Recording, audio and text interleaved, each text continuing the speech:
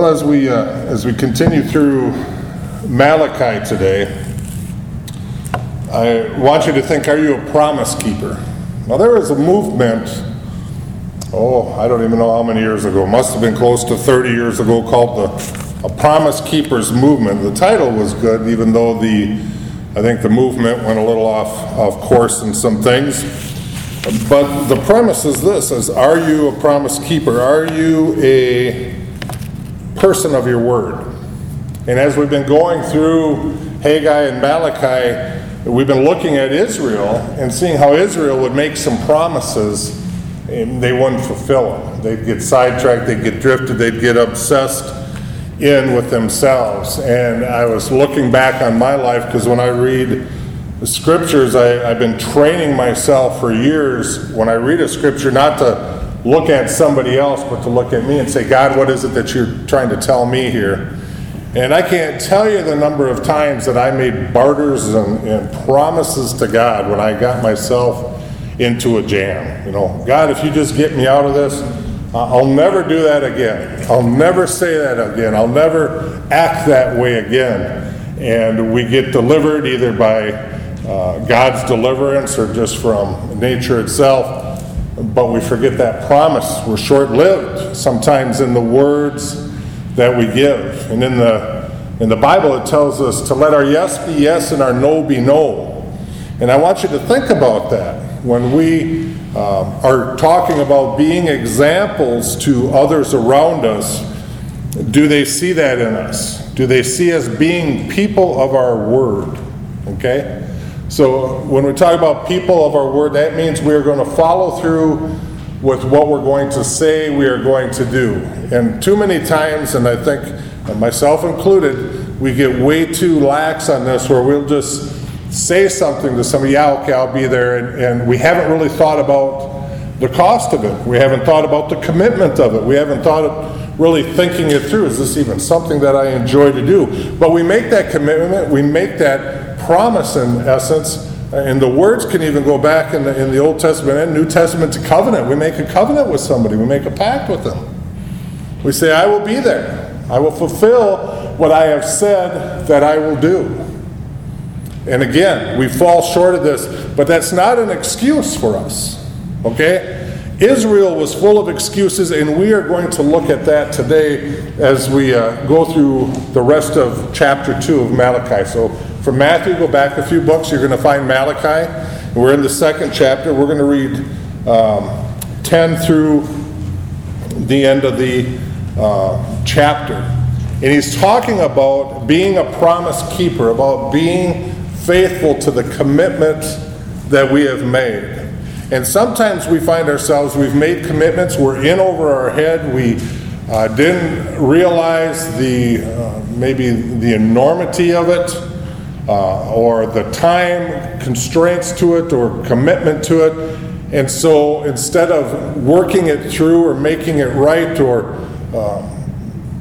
some way of dealing with it, what do? We just forget about it. We just turn and walk away.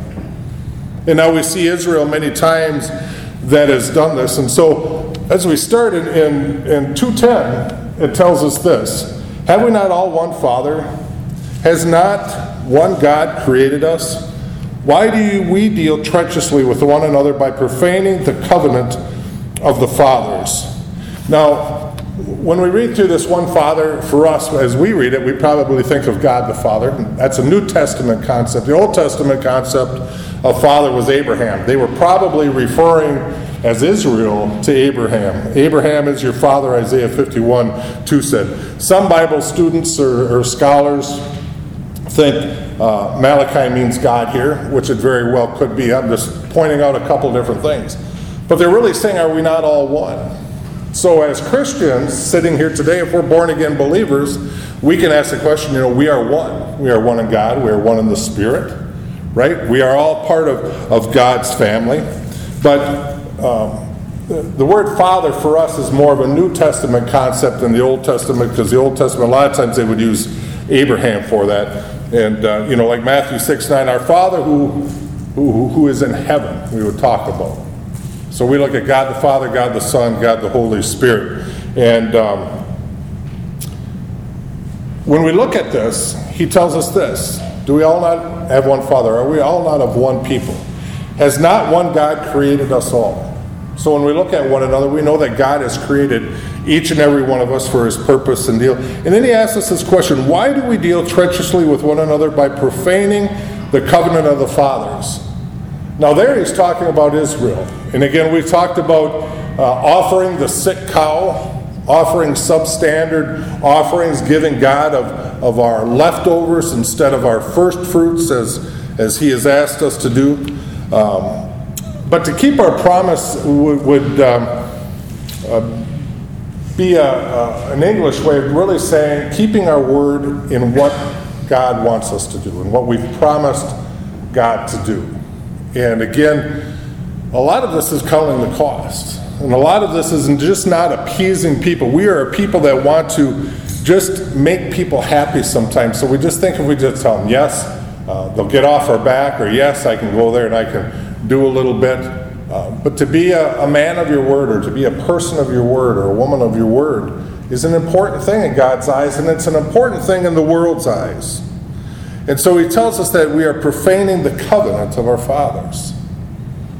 So for Israel, they were doing things that weren't right, and he fleshes this out here in a couple scriptures. In verse 11, he's going to talk about unholy. Judah has dealt treacherously, and an abomination has been committed in Israel and in Jerusalem, for Judah has profaned the Lord's holy institution, which he loves. He has married the daughter of a foreign god. And so when we look at this unholy, the word reminds us maybe of images of false gods. And we say, well, we really don't have false gods. But again, when we read scriptures and when we listen to what God is saying, we might look at ourselves and say, what is the God of our life? Because if Jesus is the Lord of our life, if he is the God of our life, he is the primary thing of our life. He is at the pinnacle of our responsibilities. He comes first before everything else. But unfortunately for some of us, work has become our God. Maybe TV's become our God, or our hobbies have become our God. Anything that we put before God the Father has become this idol, has become a foreign God in our life. And this can be even tied up in false religions. Cults like Jehovah's Witnesses and some of those that have works-based religions, they put all their eggs in that basket. And they're no longer serving God, but they're serving the checklist, thinking that they're appeasing God for those things. So, again, students and scholars aren't really clear on what it means to be married to the daughter of a foreign god, but there's basically two possibilities as I've studied through and have read. And the first is this: they brought a false god from another country into the temple in Jerusalem. So this would make the temple unholy. This would have defiled the temple. To bring a false god, a false idol, or something like that into the temple would have made that temple unholy. The second is some of the men had married foreign women. So we know that when Israel became that nation, when Israel became that people, they were to stay within their people. Okay? That's not a racist thing. That was a God's purity thing. God wanted this chosen generation, these people, to be married to one another, but they married outside of these. Now, these foreigners served false gods. They had served other gods. Important point when we talk about being married is why we don't get unequally yoked with a non-believer or a different believer, because it causes problems.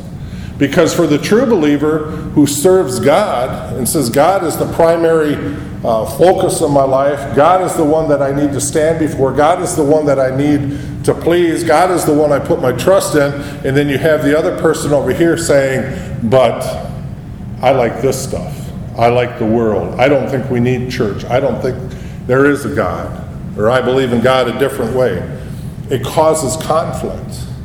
And so it did in Israel, just marrying outside of that belief system, because it was Israel that believed in the one true God.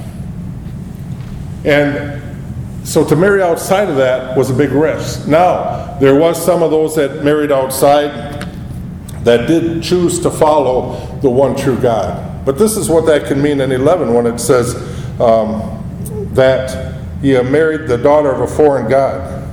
That wasn't pleasing to God. God is not joyed when we do that. Now, when we're young and we're in love, what do we see? We just see love, right? We just see beauty. We just see possibilities. But again, we haven't counted the cost, right? Again, and I would say before you make decisions, even little decisions, you should really sit down and say, now what is this going to require of me to do? Now, if God has called us to do something, we can say, here I am, Lord. But we need to really understand that we need to still count the cost of those things. Because when we commit to things, we are dependent upon people for those things. So yesterday we had a little work day, and I basically knew that 3-4 other guys would come along, and we had those 3-4 guys. It made it very easy. Now, if none of those guys would have showed up, that would have put an awful burden on the one who did. You see how our word means something? It doesn't just affect us. Well, that's just between God and I. Not always. Because sometimes our commitments affect others, and he's going to talk about that here. So, probably the second of these was the correct one, I would say, that they were marrying outside of Israel. It was causing a few issues, and I say that because a little bit later in here it's going to talk about marriage in particular. But people joined the Jews when they left Egypt. And that was okay, and they followed it, and that was mentioned in Exodus 12. Also, we have the book of Ruth, and when you read the story of Ruth of Boaz, the Bible makes it clear that foreign people obeyed the God of Israel. That would be a conversion. Some of those people converted, and that's what she had done, of course, in Ruth, and she was a faithful servant to God. Verse 12 goes on to say, "May the Lord cut off from the tents of Jacob the man who does this, being awake and aware, yet who brings an offering to the Lord of hosts." So it's pretty strong there. May they be cut off. Sometimes that means death. May they be shut down. May they be removed. But it means that this person would not really belong to Israel. So when we talk about cutting off, sometimes we could talk about shunning. Shunning is in the Bible. And who do we shun? And how do we shun? And how does those things happen? And why would we ever shun somebody? Well, a lot of people do it, I think, in the wrong manner. Some people don't do it at all, and I think both of those ways are wrong. But really, it's when somebody has rejected the Word of God, they've rejected what God has. There's been multiple attempts at reconciliation to have people acknowledge what they need to as far as God's Word does and as far as the covenant and their commitment does. But if they continue to do that, even in the New Testament, you shake the dust off your shoes, you move on.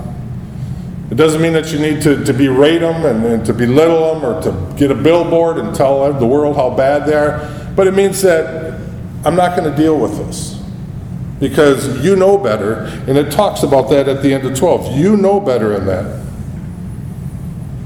And so they would avoid that person. Israel would avoid the people that had done that.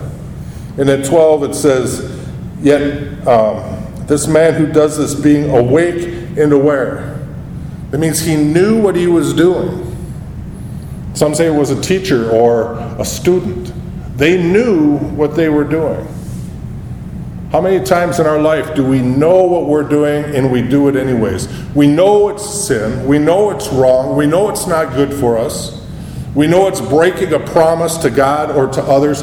And yet being awake means that we're alert and aware. We know the consequences. We choose to do it anyways. And God spoke of Israel this and say, may they be cut off. May they be cut off. At the prison I have men from time to time where they're involved with stuff and they get involved with something else, and I'll confront them on it. I'll say, why are you doing this? Why are you involved in this activity? Why is this going on? And they'll either continually reject it or try to justify themselves in where they're at. And I usually tell them, I don't have time for this. if you're going to play games with God, I don't have time for this. Now, that's different than somebody that's learning. That's different than somebody that's coming along and growing in God. This is somebody that's awake and aware. They know, and they're continuing to choose to do this. We need to look at our lives and say, are we awake and aware to the things that we're making promises to, that we are making covenants with God with, or making covenants or promises with other people with? And are we continuing to be a person who doesn't let their yes be yes and their no be no? And so he goes on. May the Lord cut him off. Yet he who brings an offering to the Lord of hosts, the end of 12. And this second thing you do, you cover the altar of the Lord with tears, with weeping and crying, so he does not regard the offering anymore, nor receive it with goodwill from your hands. Only the priests were allowed into the temple and to the altar. And so when we look at this, we see that it either means that the priests or perhaps the people they served were doing this. They're coming, and it's going to continue on here, and we'll wrap it all together in a moment. But the priests were either coming with their petitions or the petitions of the people, because that's how they did it back then. If I had a concern, if I had a prayer request, sort of like when we do prayers here, though you're all free to pray your prayer to God, and he hears you just as well as he hears me or anyone else. But they would bring it to the priest, and the priest would present these things at the altar. And he goes on in 14 to say this. Yet you say, for what reason? Here's Israel again, for what reason? Remember just a couple chapters back? How have we done this? God is saying you have done this. You've rejected me. You've brought poor offerings. How have we done this? They're in an argumentative mood with God, and many times we're in an argumentative mood with God.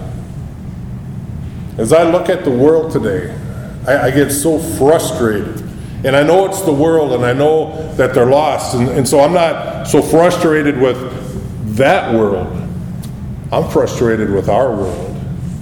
When I look at Christians, and I see how Christians respond in rebellion, in anger, and the way they talk and the way they treat one another, that bothers me deep in my heart. And I believe God speaks to that here. You say, for what reason? We question God. We see what his word says, and yet we choose to go a different way. We hear what others say, and yet instead of standing in the faith, we stand in our intellect. We stand in our own knowledge. God is the one who's created all of this. God is the one who is in charge of all these things. And here is Israel arguing back. For what reason? Because the Lord has been witness between you and the wife of your youth, from whom you have dealt treacherously. Yet she is your companion and your wife by covenant. They're asking. And I'll tell you the one thing about when you ask God, and if you want to get in a debate with God, God is the best debater. His word is truth. Let God be true and every man a liar. When we read his word, we know his word is true regardless of how I feel, regardless of what I believe, regardless of the direction I want to go. God is true. And if I disagree with him, I am the liar. The Jews believed that God was a witness to marriage. All the way back to Genesis 31. God was a witness to that union. We stand before the minister most times when we're getting married, and before God and these witnesses, we get married. And I'll tell you, even if you try to take the easy way out and go to a courthouse and do it, it's still before God. If you are a believer coming into a union with someone, it's before God, and God is the witness to this. Companion is a very good word for that. For my companion, the wife of my youth. And he's saying, why are you dealing treacherously with this wife of your youth? Now, back in biblical times, things were a little different. Men had a lot of rights that women didn't have. When Jesus came in the New Testament, he corrected most of that, if not all of it. But it's funny how man's mindset doesn't change. But a man could divorce a woman for just about any reason. He didn't like her. She was gone. He wanted to marry another woman. She was gone. It was just along those lines. And so he's saying here to Israel, a lot of you have dealt treacherously. And he's using this as an example. You've been dealt treacherously with your wife, yet she is your companion and your wife by covenant. He's saying you have stood before the altar of God. You have made these professions, and you're breaking them. You're taking them lightly. You're walking away. And even though he's speaking of marriage here, he's speaking about much more than marriage. Because there's times when we stand before God as our witness, and we've made professions, we've made covenants with God, we've made promises to Him, and we're not keeping them. And we walk away like it's nothing. We live in a world today where things are disposable. Our word is disposable. We don't even really care what others think or what others do. First, I sort of fell behind in this. Being unequally yoked was the first one. Disregarding your promise to God, 13 and 14. He tells us in verse 15 here, as we're going to read, take heed to your spirit. When we get to the point that we don't care about others or what others think, I've shared this. I've had Christian friends through this COVID thing that have made statements such as this: I'm not afraid to die. Well, that's grand. I'm not really afraid to die either. But I don't want to be the reason when I stand before the Lord that I say, well, I took these guys with me. I don't want to be the reason others do that. I could go down the highway 150 miles an hour. Say, I'm not afraid to die. That's fine if it's me and if my decision just affected me. But when I'm going down the highway 150 miles an hour with disregard for others, I'm taking other people's lives into effect. If I die, it affects my wife. It affects my children, my grandchildren. It affects the first responders that come to the accident. Just as we saw this last week at Bush's. I mean, we had a room full of people that were dealing with the death of somebody. And though that person that passed didn't do anything wrong, I'm just saying, those things affect others. Do we think about how our decisions affect others? Are we taking heed to our spirit? When we say that she's the companion of your youth and your wife by covenant, a companion is somebody that's pretty close to you. And you're breaking this. Does that affect you at all? Verse 15. But did he not make them one? So we stand before God and God makes two one. When we enter into a covenant joins at least two parties together in an agreement. Did he not make them one, having a remnant of the Spirit? And why one? He seeks godly offspring. Therefore take heed to your spirit, and let none deal treacherously with the wife of his youth. I think the important part of that verse there is take heed to your spirit. What kind of spirit do you have? Do you have a rebellious spirit? Do you have an obedient spirit? Do you have a compassionate spirit, a loving spirit? Do you have a selfish spirit? We look around the world today, we can see a lot of the wrong kind of spirit. But as believers, we're to have the right kind of spirit. Do you take heed to your spirit? Verse 16. For the Lord God of Israel says that he hates divorce, for it covers one's garment with violence. And he says the Lord of the hosts, therefore take heed to your spirit, that you do not deal treacherously.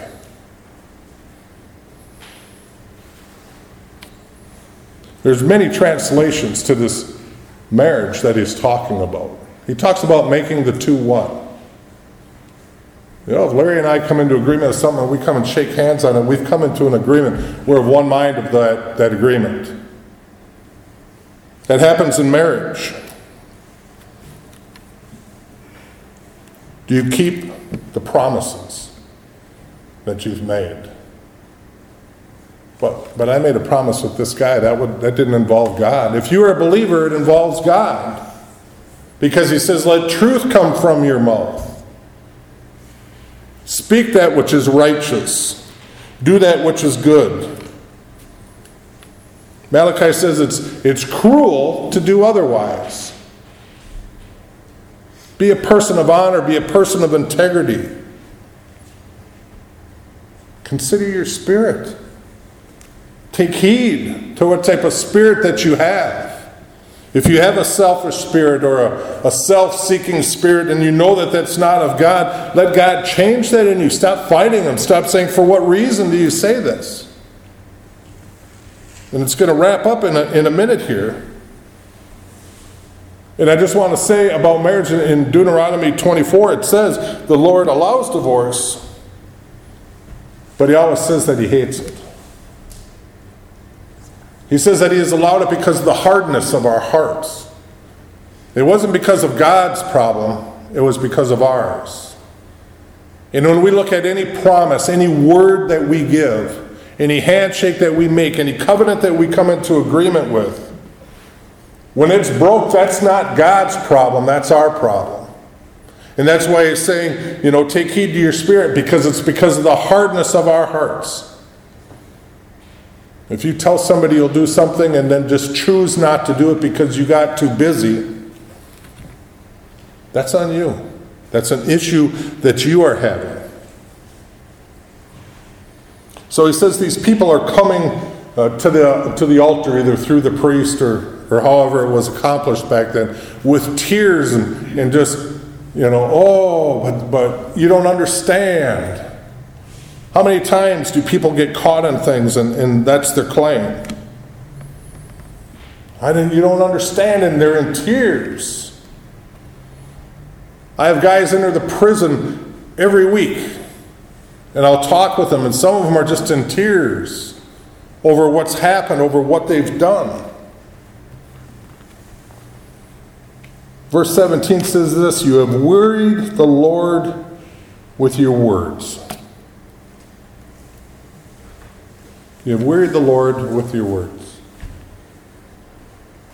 There's a thought out there that says, Jesus died for all my sins, past, present, and future.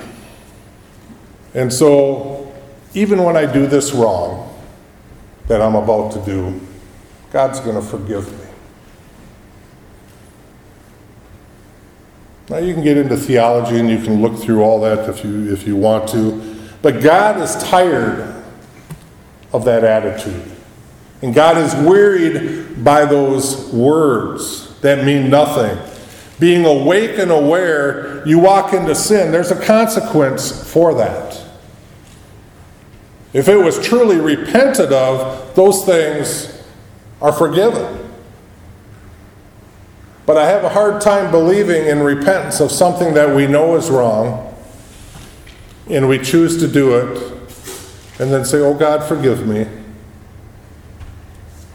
And that it's just that light, that it's just that easy. You have wearied the Lord with your words, Malachi is saying. Yet you say, in what way have we wearied Him? The people are still arguing. What do you mean we have wearied Him?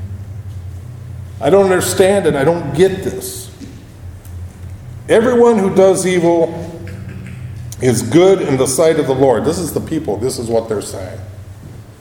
Have we heard that? All people are going to heaven.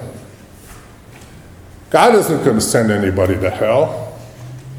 Listen to what Israel's saying. Everyone who does evil is good in the sight of the Lord, and He delights in them.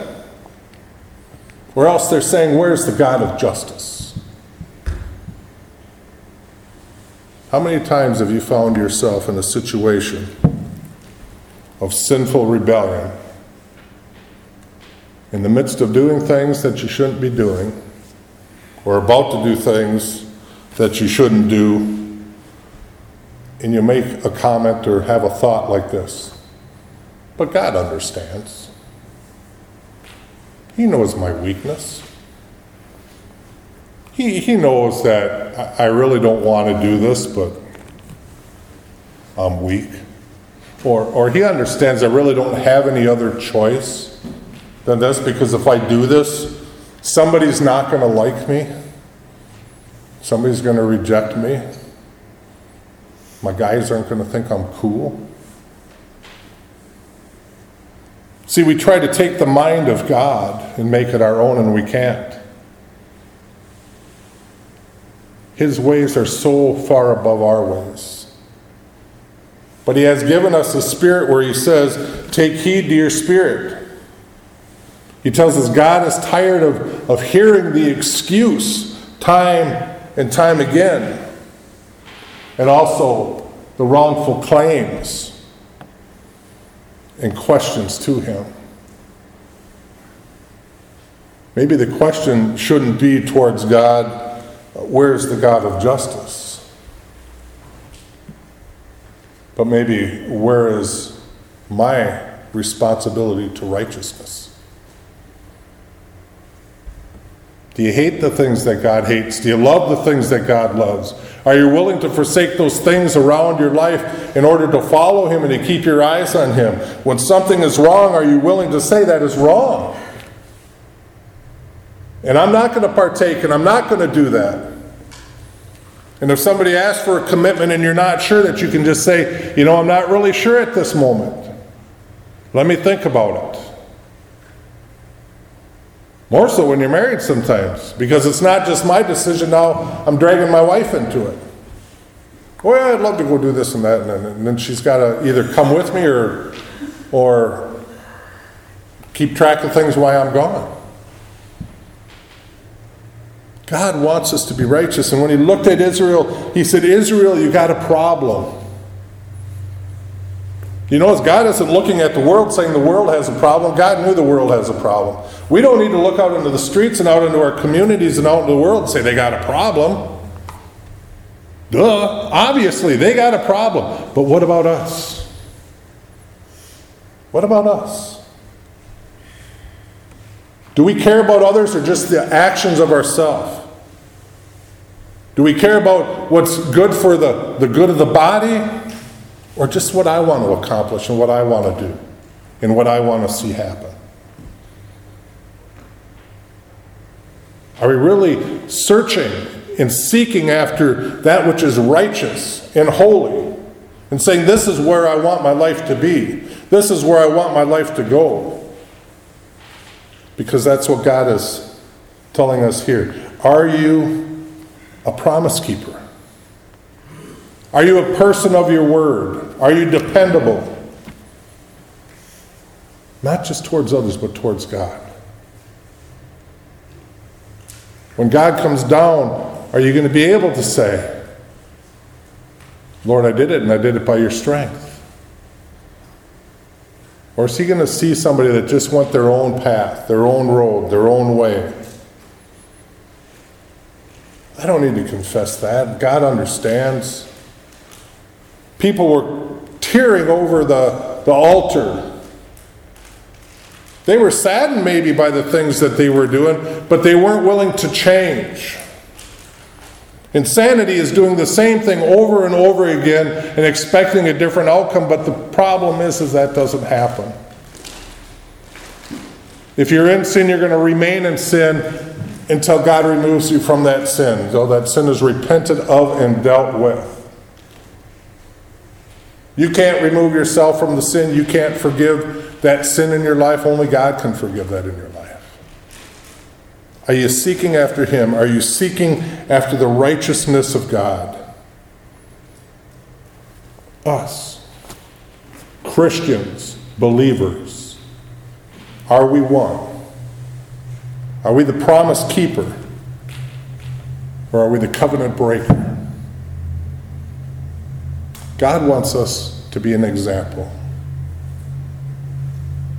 I read a little thing, and maybe I'll share it sometime, but it's a little dialogue, and it's really saying, when you say this, this is what I hear. And a lot of times there's a lot of difference. You know, when I hear people say, you know, I'm not afraid to die, so they do something stupid, what I hear is that you don't really care about others around you that it's going to affect. Do we have that empathy anymore where we put ourselves in the position of others? Don't argue with God. Don't say, what ways have we wearied you? We know how we've wearied God. But the thing is, for a righteous heart, he never gets tired of hearing us. For the righteous heart. For the one that is seeking after him. He's never too tired, never too busy to hear our confession, to see a heart that's seeking after him. And that's the wonderful thing about serving a living God. He wants you to be one with him. If you don't know him today, the Bible says today is the day of salvation. If you're struggling with things in your life today that you haven't surrendered, that you haven't confessed, today is that day. Don't take that baggage with you.